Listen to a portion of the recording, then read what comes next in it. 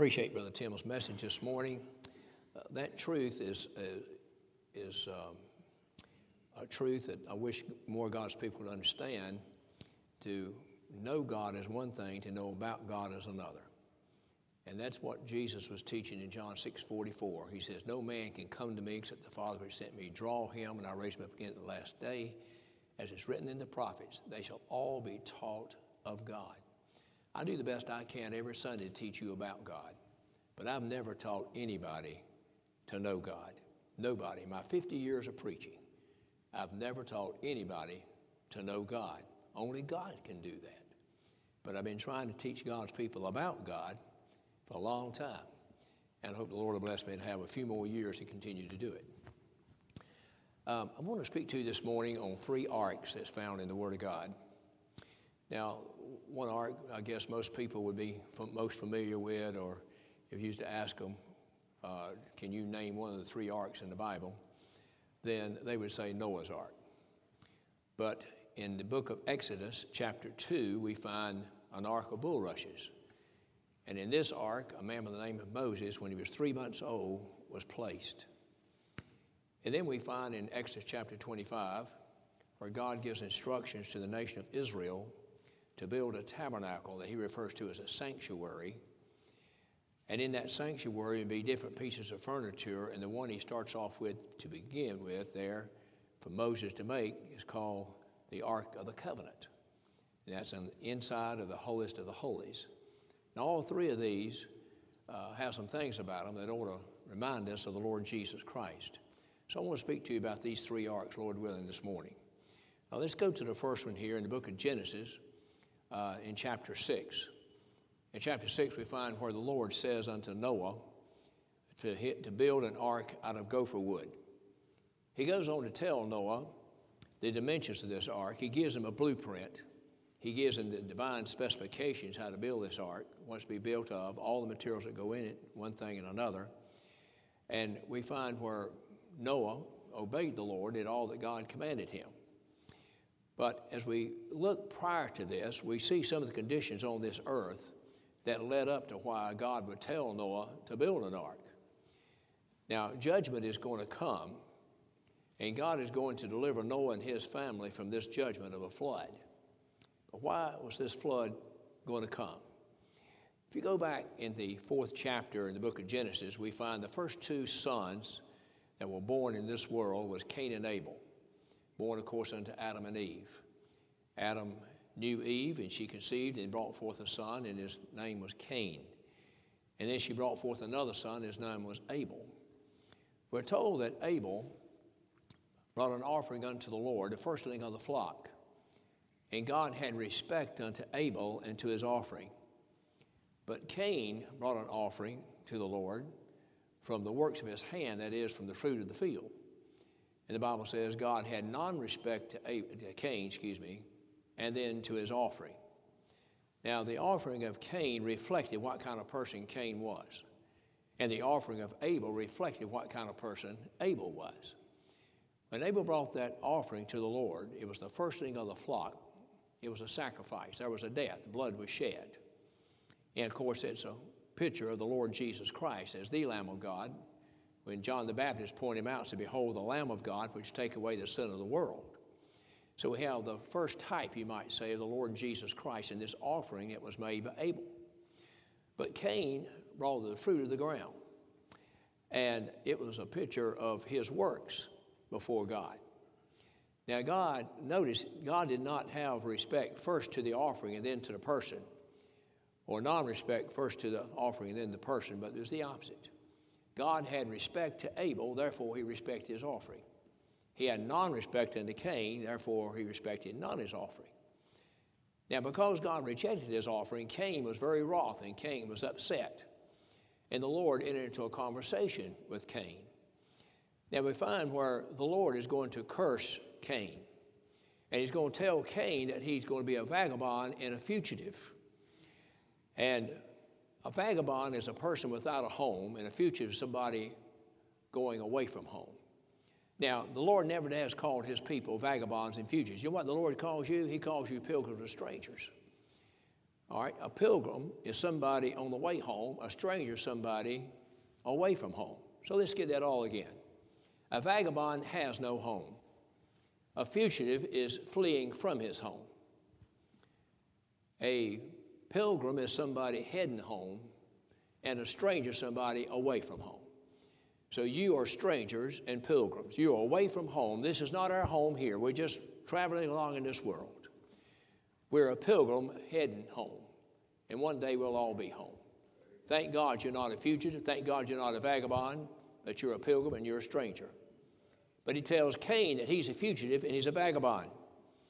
And Cain says, my punishment is more than I can bear.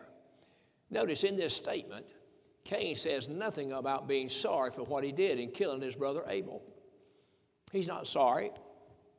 He's not happy about this punishment that God has placed upon him. God has told him that he will not be able to receive the strength of the earth. When he tries to till the ground, the earth will not yield her strength unto him. That's why he's got to be a vagabond and a fugitive. And Cain is concerned that someone is going to slay him, but God's going to put a mark on Cain. And you know, I guess the book of Genesis produces more questions than any other book in the Bible.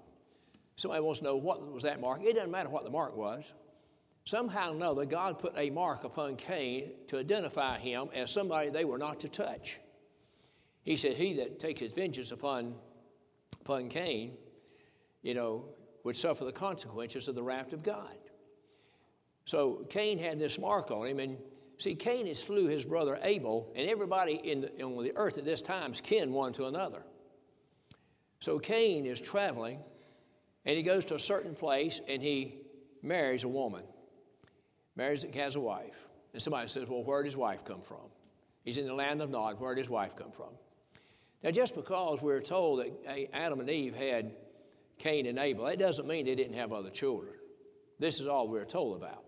Obviously, there's other people on this earth for him to be able to marry somebody. So he marries this woman, and he has a son by the name of Enoch. And he's going to build a city and name this city after him. Now, in this chapter here, chapter 5, you're going to find we have 6 generations of Cain. There's not one thing in these 6 generations that indicates to us there was any godliness in Cain and his descendants. But you're going to find where Adam and Eve have another child. At the end of chapter 4, they have another child. And the name of that child is Seth. And Seth has a child by the name of Enos. And then we're going to find 10 generations that come through the line of Seth. Now, you got 2 lines. You got the line of Cain, you got the line of Seth. The line of Cain is a line of ungodliness. The line of Seth is a line of godliness. Keep that in mind. In the last part of Genesis chapter 4, the last verse says, after Adam and Eve have Seth and Seth has Enos, it says, then men begin to call upon the name of the Lord. Now, this is the first time we're told this. And then men begin to call upon the name of the Lord. Well, whose line does this have reference to? It's not Cain's, it's Seth's. And men begin to call upon the name of the Lord.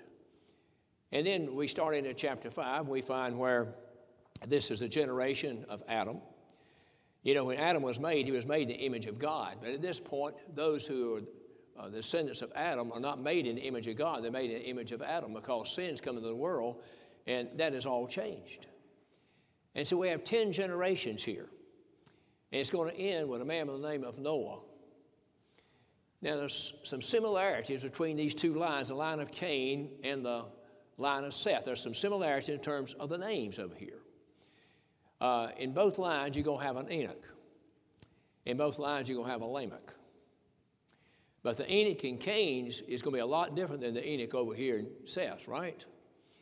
Enoch lived how long? 365 years, and he was taken and was found not. Over in the book of Hebrews, chapter 11, it says that God translated Enoch, he should not see death. And before he was translated, he had this testimony that he pleased God. And we're told in Genesis here that he walked with God. Here's a man who walked with God for 365 years. Well, he was 365 years old when he was taken. He was actually 65 years old when he had a child by the name of Methuselah. Now, Methuselah is a well-known name. I've heard people growing up, somebody in their 90s say, well, he's going to live as long as Methuselah. Not quite. Methuselah lived to be 969 years of age. He's the longest living person we have a record of, 969 years old. And he's the grandfather of Noah. Noah lived to be 950. Adam lived to be 930.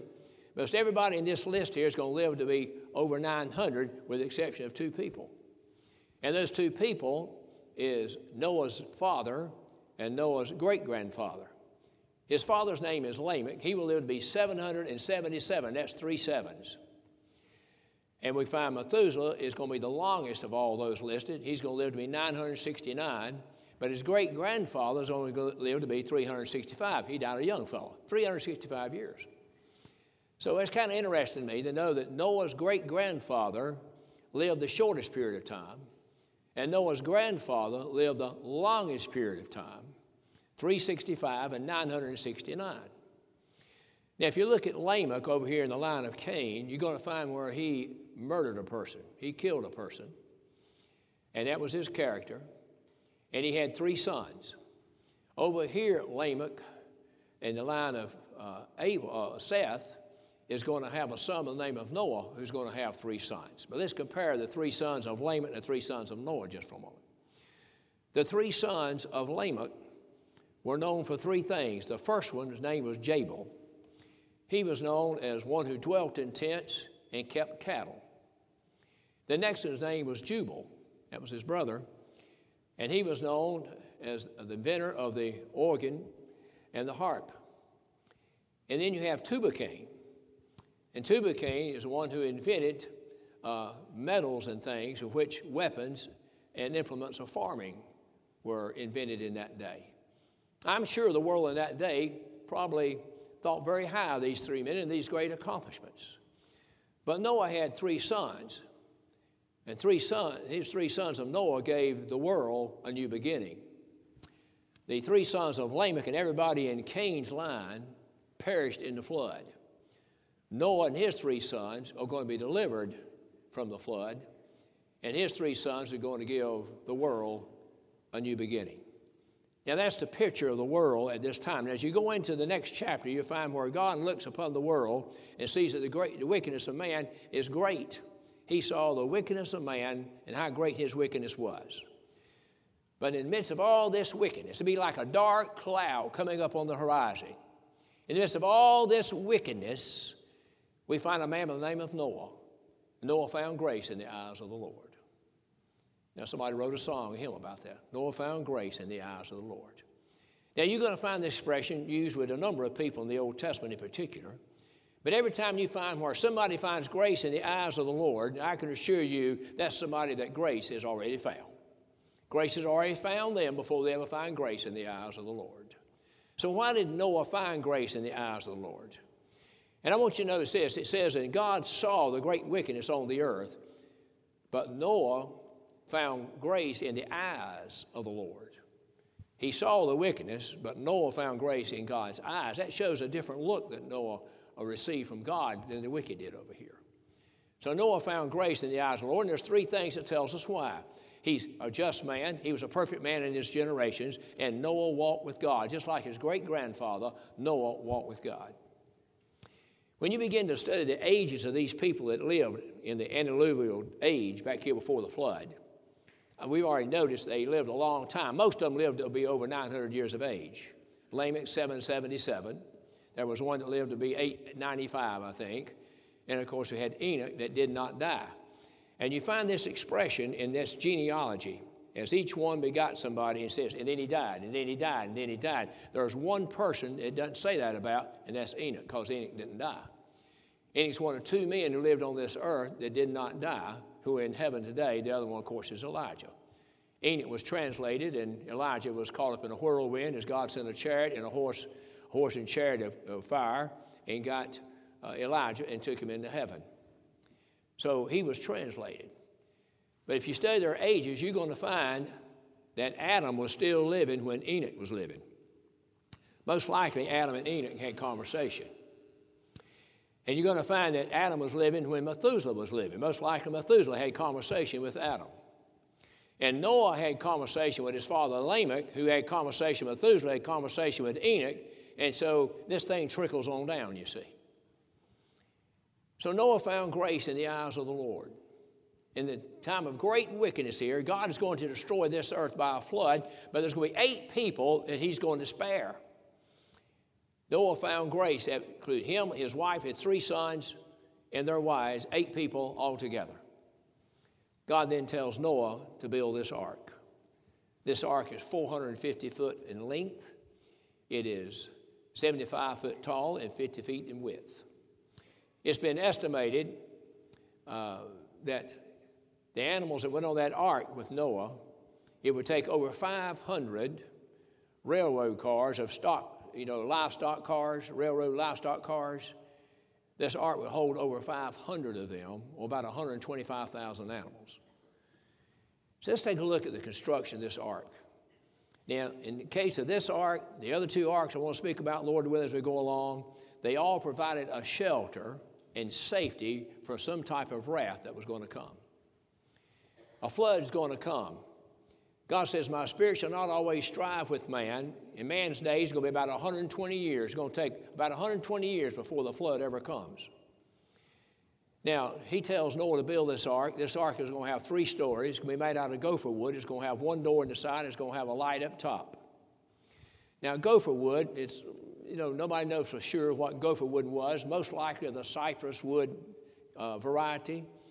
But obviously it was a wood that would do well in water, an incorruptible type of wood, because it's going to be in the water for quite a while. So he tells them to build it out of gopher wood. Now, as I think about this ark, it reminds me a lot of the Lord Jesus Christ in a number of ways. First of all, the ark was a provision that God made for Noah and his family. The Lord Jesus Christ is a provision that God has made for his elect family. In the book of 1 Peter 1:18 through 21, Peter says, for as much as you know you're not redeemed with corruptible things as silver and gold, but by the precious blood of the Lamb of God, without spot and without blemish, who verily was foreordained before the foundation of the world. He was verily foreordained before the foundation of the world to come into this world to save his people from their sins. In Revelation 13:8, he's referred to as the book of the Lamb slain from the foundation of the world. Christ was God's provision. Christ was not asked for by man. Christ was God's provision for man. Christ is God's provision for his children. The ark was God's provision for Noah and his family to give them a place of safety from the wrath that was going to come in terms of the flood. We find again it's made out of gopher wood. We find Noah did not have a Lowe's or a Home Depot to go down to and buy all the wood to make this ark. Most people today, if you're going to build a table, if you're going to build anything out of wood, you go to Lowe's, you go to Home Depot, you buy your wood, you bring it home, and if you know how to do it, you build it. Noah didn't have a Home Depot. He didn't have a Lowe's. Some trees had to be cut down. And to cutting down those trees, we have a picture of death here. Those trees were living trees, but now they've been cut down. They've been slain. They've been cut down. And now he's going to make this ark out of this gopher wood. It's going to take a long time to build this ark. It's going to be an expensive thing. It's going to take a lot of effort and a lot of labor. Then he tells them to make it 3 stories high. When I think about the 3s in the Bible, the list is almost endless. There's the 3 in heaven, of course, Father, the Word, and the Holy Ghost. There's 3 to bear witness on this earth, the Spirit and the blood and the water. We find 3 dispensations, the dispensation from Adam to Moses, from Moses to the first coming of Christ to the second coming of Christ. We find that we have been delivered in 3 different ways. 2 Corinthians chapter 1, he says, who hath delivered us from so great a death, he doth deliver, whom we trust he will yet deliver. We've been delivered from the penalty of sin by Christ on the cross. We are being delivered from the power of sin. If you draw nigh to God and you study his word and you pray and you're faithful in the house of God and live close to the Lord, it will save you from the power of sin while you travel here. And then one day the Lord's coming back again. He's going to deliver us from the presence of sin. We'll be through with sin at that point. He'll deliver us from the presence of sin. So God has delivered us from the penalty of sin, currently being delivered through the gospel and God's word from the power of sin. And one day we'll be delivered from the very presence of sin. 3's all over the place. So here's 3 stories. But I like to think about it this way as well, in these 3 dispensations I was talking about. From Adam to Moses, there were no scriptures. When God spoke to people, spoke to man, he spoke directly to them. There was no scriptures at that time. From Moses to the first coming of the Lord Jesus Christ, the scriptures now are being written. Moses will write the first 5 books of the Bible, 39 books of the Old Testament. Goes from Genesis to Malachi. No New Testament. 400 years from Malachi to Matthew, and then we have the New Testament now is being recorded, 27 books from Matthew to the Apostle John, the book of Revelation. My point is this: we're living in the most enlightened age of anybody upon the face of this earth. We have a complete Bible. We have the Lord's church. We have the kingdom of God. We have the proclamation of the gospel. We have ministers declaring God's word in power and demonstration of the Holy Spirit. That did not exist from Adam to Moses. That did not exist from Moses to the Lord Jesus Christ. It exists today. There was some light between Adam and Moses, understanding. There was a little more light between Moses and the first coming of the Lord Jesus Christ. And then from the first coming of Christ to the end of time to the second coming of Christ, we live in the most enlightened age that man has lived in. That ark's got one window. The window's at the top. When Noah and them wanted to look out, God didn't give them a window at the bottom and the floor where they could look and see all the destruction. He gave them a window at the top. When they looked out the window, they had to look up. They had to look up. That top floor had more light than the middle floor. The middle floor had more light than the lower floor. Now, light came all the way down, I'm sure, on all 3 floors, but the bottom floor got the least amount of light, the middle floor got the next most light, and then the top floor got more light than the middle floor or the bottom floor.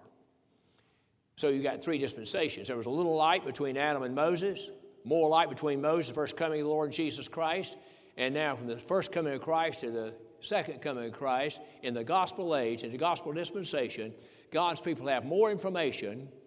They have more opportunity to be more enlightened than any of God's children since the very beginning of time. But you see, the amount of revelation is not going to be the determining factor how many people are going to be in heaven. This goes back to what Brother Tim was preaching on this morning. Because God's had a people in every nation, kindred, tongue, and people on the face of this earth since the very beginning, from Adam right on up to this present time.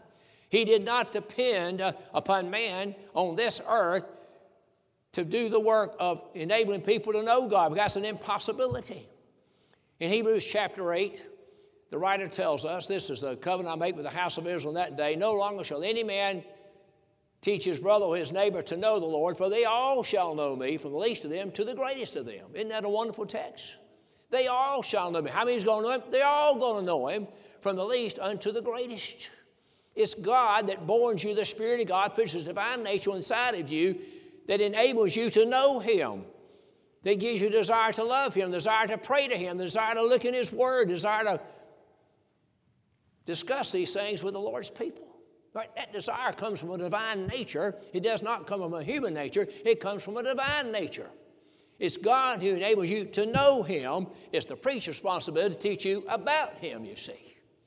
So the degree of revelation has been, different since the very beginning of time into this present time. God hasn't depended upon that to help Him get people into glory. No, indeed. So we got 3 stories in this ark here. We got one window. And the window, when you look out the window, you have to be looking up. It's got one door. It's in the side. The Lord Jesus Christ said in John 14:6, I am the way, the truth, and the life. No man cometh to the Father except by me. He says, I am the way. He's not a way, He's the way. That door is in the side. Now, that door had to be big enough to get all the animals in it, and there are some pretty big animals, like an elephant. So it had to be a pretty big door. Even if it was a baby elephant, it had to be a pretty big door, right? But it was big enough that Noah and his family and all the animals on the earth were able to get through that door and get onto the ark. And somebody says, well, how in the world did Noah round all them animals up?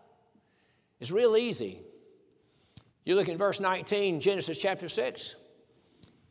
And God is telling Noah to bring those animals onto the ark. He says, and they shall come unto you.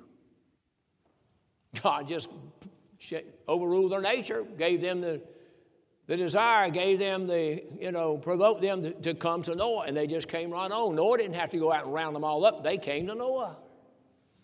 That's not a problem with God. Not a problem with God at all.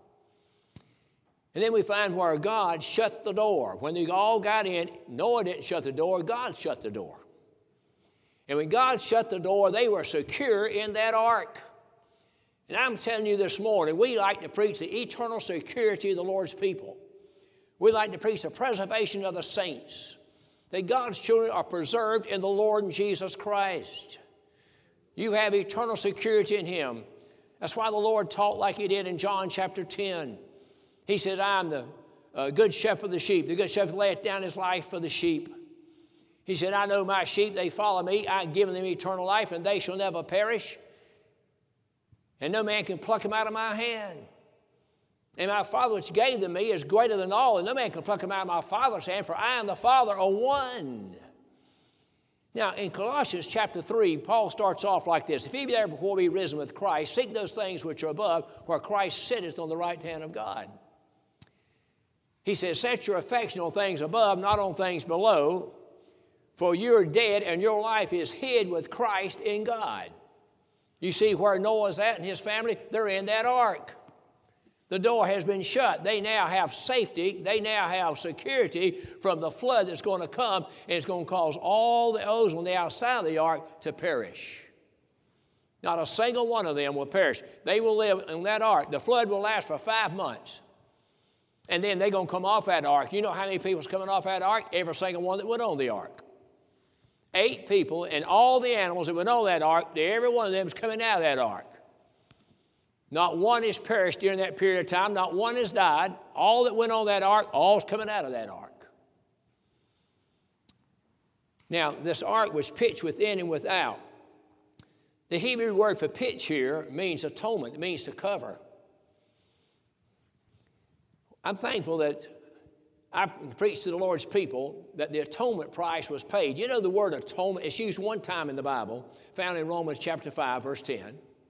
For when we were enemies, and we were by nature, we were enemies, we were saved to God by the death of His Son. Much more we shall be reconciled by His life. Now, much more we have received the atonement.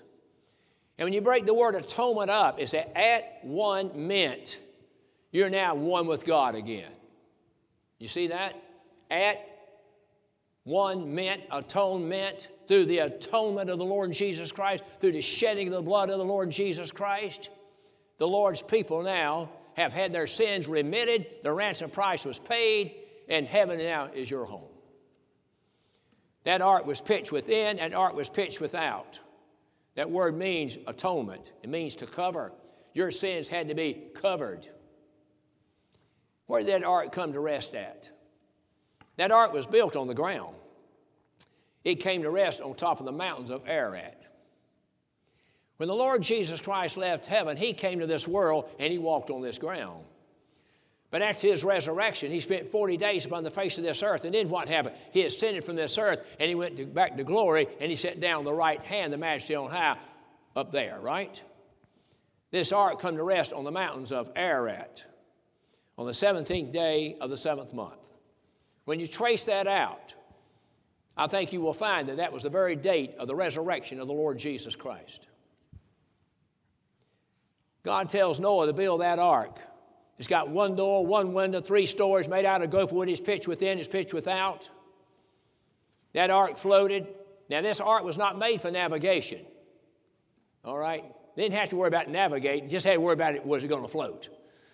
It was going to float because God is the one who gave the list of materials. It was God who told him to make it out of gopher wood. It's God who gave the blueprint. It's God, that gave him all the instructions for the ark.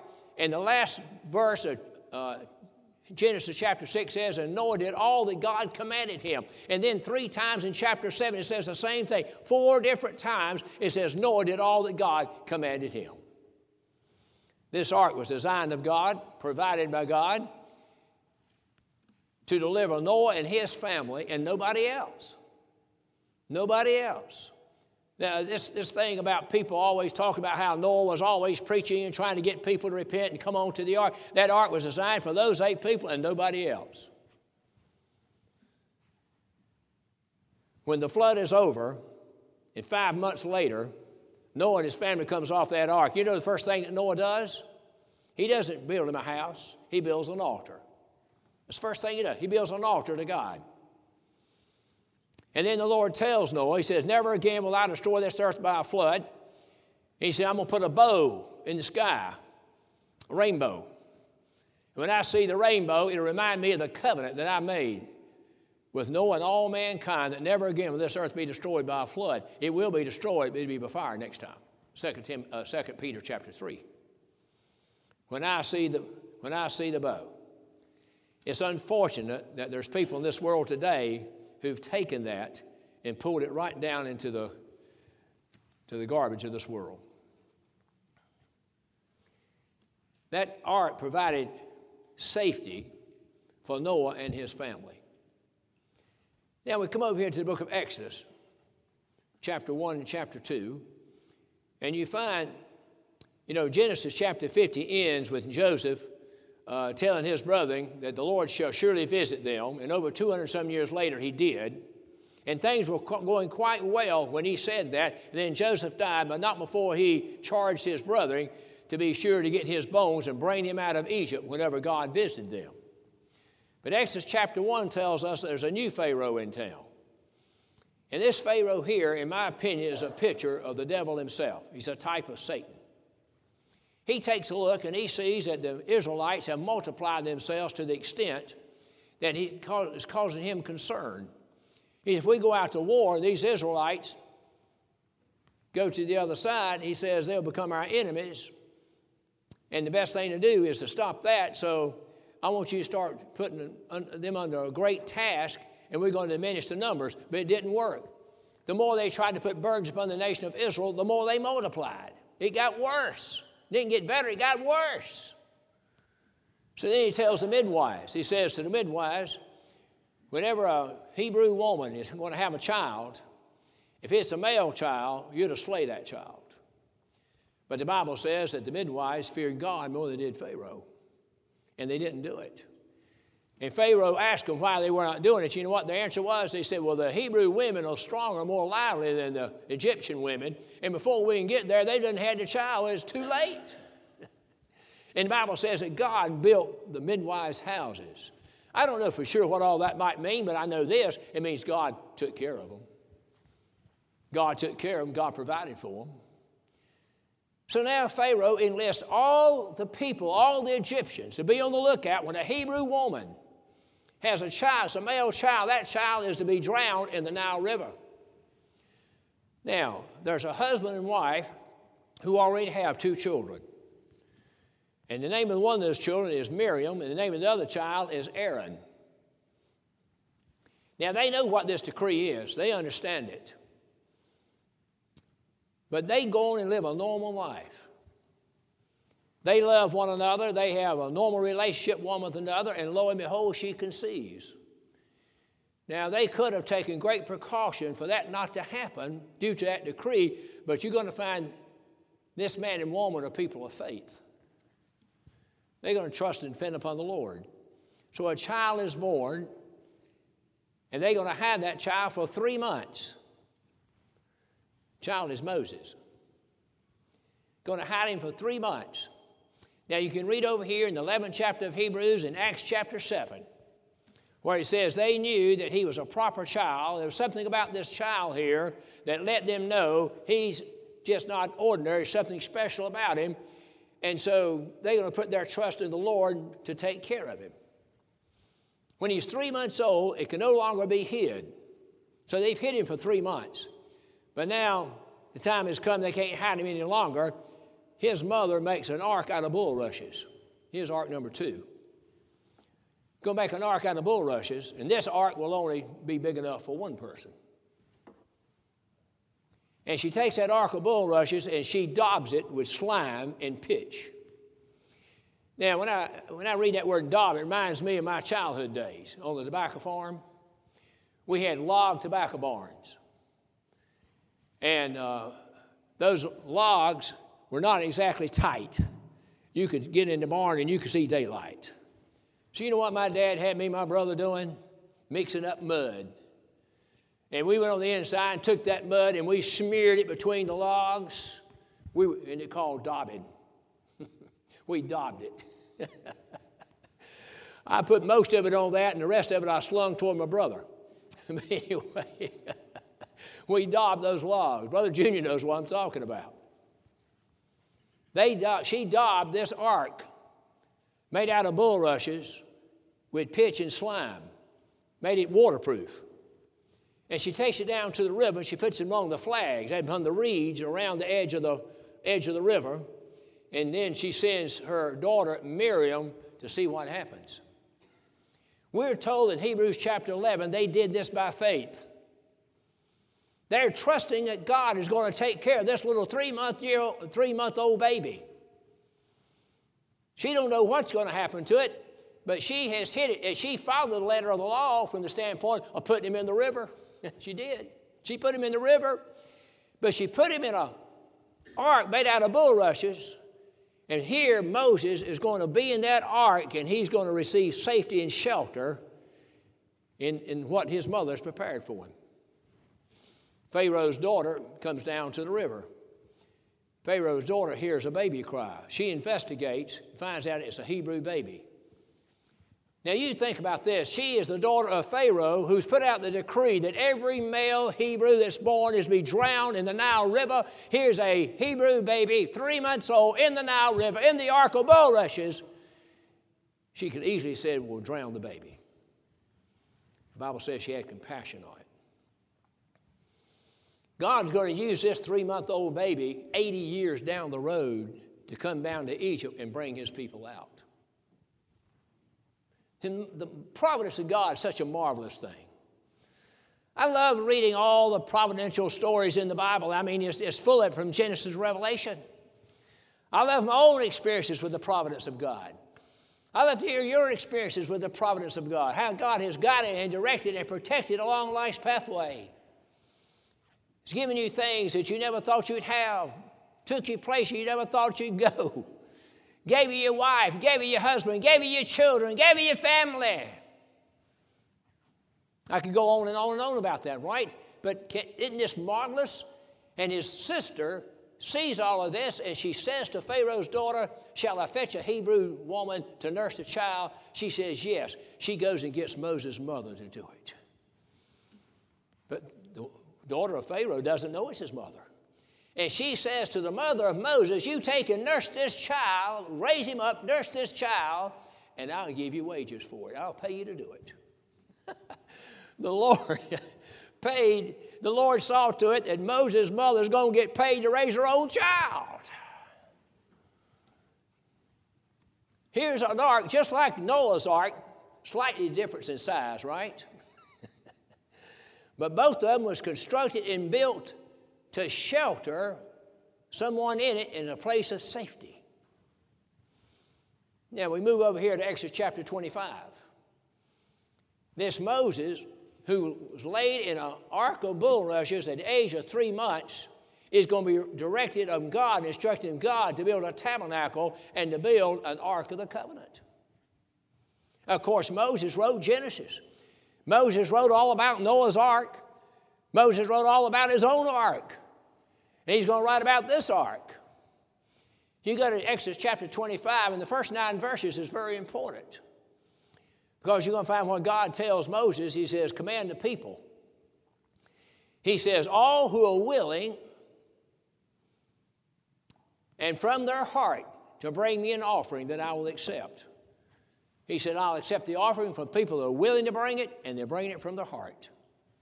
When you go several chapters over, I think it's chapter 36, if I'm not mistaken, you're going to find where Moses and them had to restrain the people from bringing so much. He says, they came to Moses, the people bring more than enough. He said, they bring more than enough. You need to restrain the people from bringing. And that's the kind of people I like to be in the midst of. Generosity, my friends, just abounded. Don't you just love to be around generous people, willing-hearted people whose hearts have been stirred, and they're just happy to bring what God has blessed them with to the house of God, to use what God has blessed them with in this God-honoring way. And they honored God, and God blessed it. They had more than enough.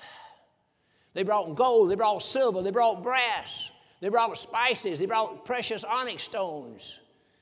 They brought colors of blue and scarlet and red, of linen, one thing and another, badger skin, and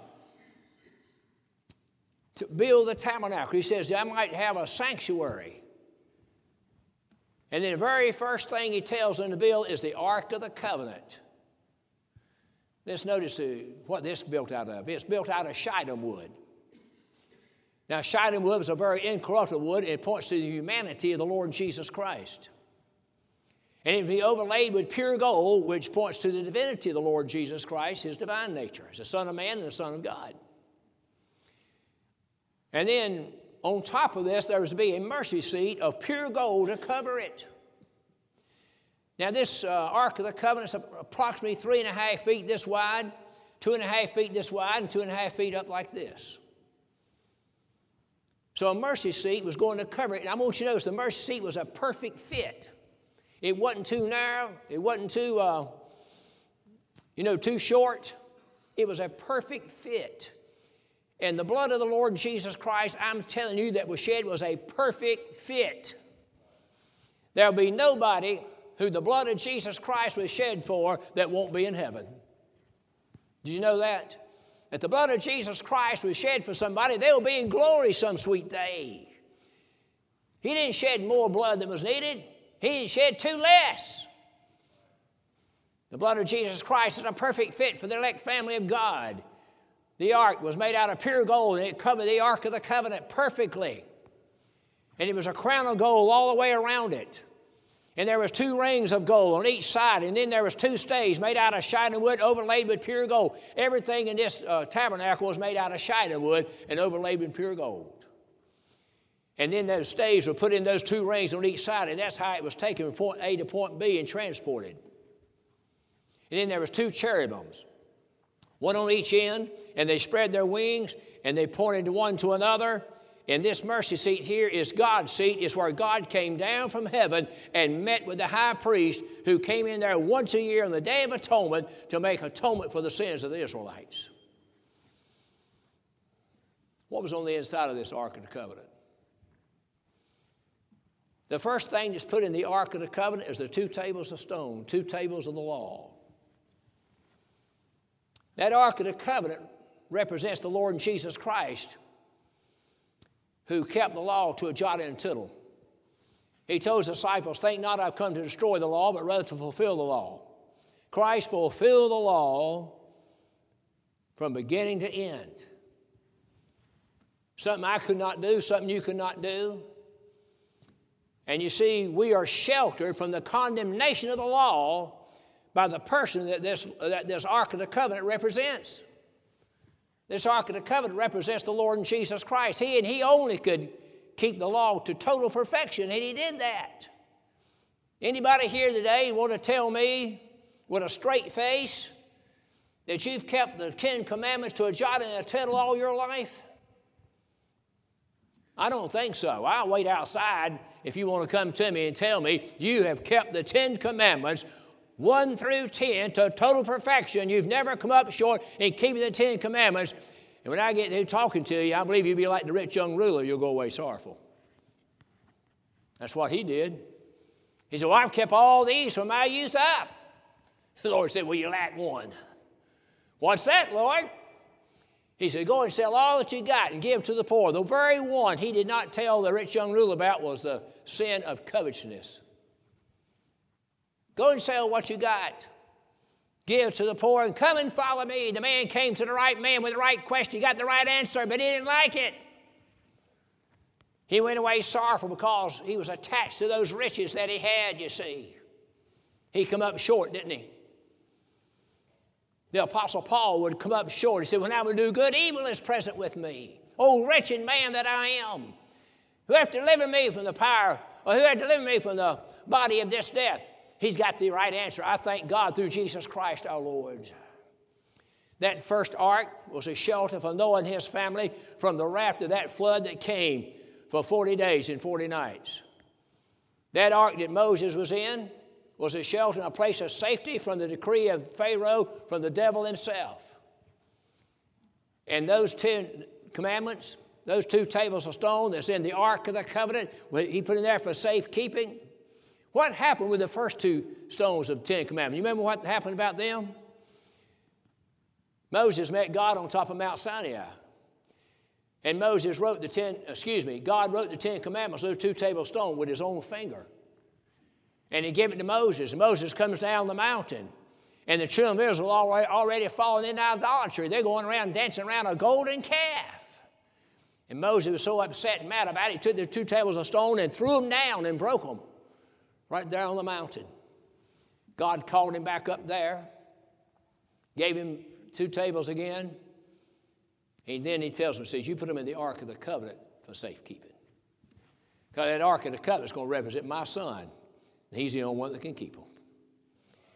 And I want to give this as perhaps my closing thoughts here this morning.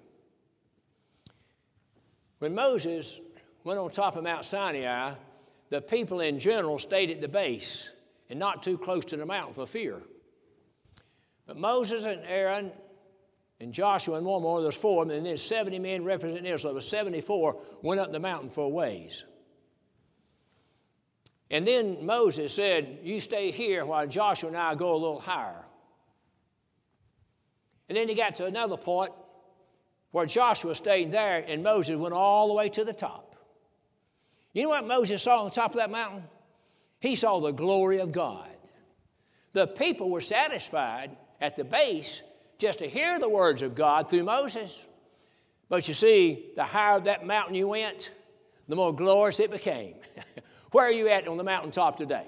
On this mountain? What position are you in today? Are you at the base of the mountain? Are you up a certain ways on the mountain? Maybe a little bit higher on the mountain? How far you want to go? I want to go to the top.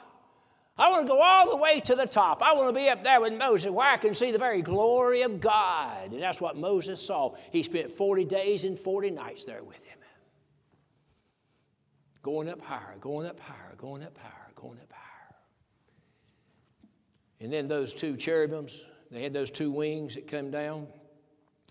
Throughout the Bible, 6 different times in the Psalms, David speaks about trusting in the wings of God. Psalm 17:8, he says to the Lord, Lord, he says, keep me as the apple of thine eye and hide me under the shadow of thy wings. The wings of God are a picture of God's protection. And his people, as they are under the wings of God, they find a refuge. They find a sanctuary right there. And under the wings of God, they have a place where they can put their trust in the everlasting God, you see. So he says, keep me as the apple of thine eye. Keep me, keep me. I like to preach about a God that can keep me. That I might trust in thy wings, in the shadow of thy wings. You know, when Ruth and Boaz were talking, Boaz was talking to Ruth. He says unto Ruth, he says, thou art highly favored of God. May God give you a full reward under whose wings thou art come to trust. I like to think about those wings of the eagle and the little eaglets, what you want to call them, or underneath those wings of that eagle, and she's going to take care of and protect them. And that's God's wings for us, and we're trusting on the wings of God. All 3 of these arks provide a shelter and a place of safety from God's wrath, from Satan, and from the condemnation of the law. God's people have been delivered from all 3 of these.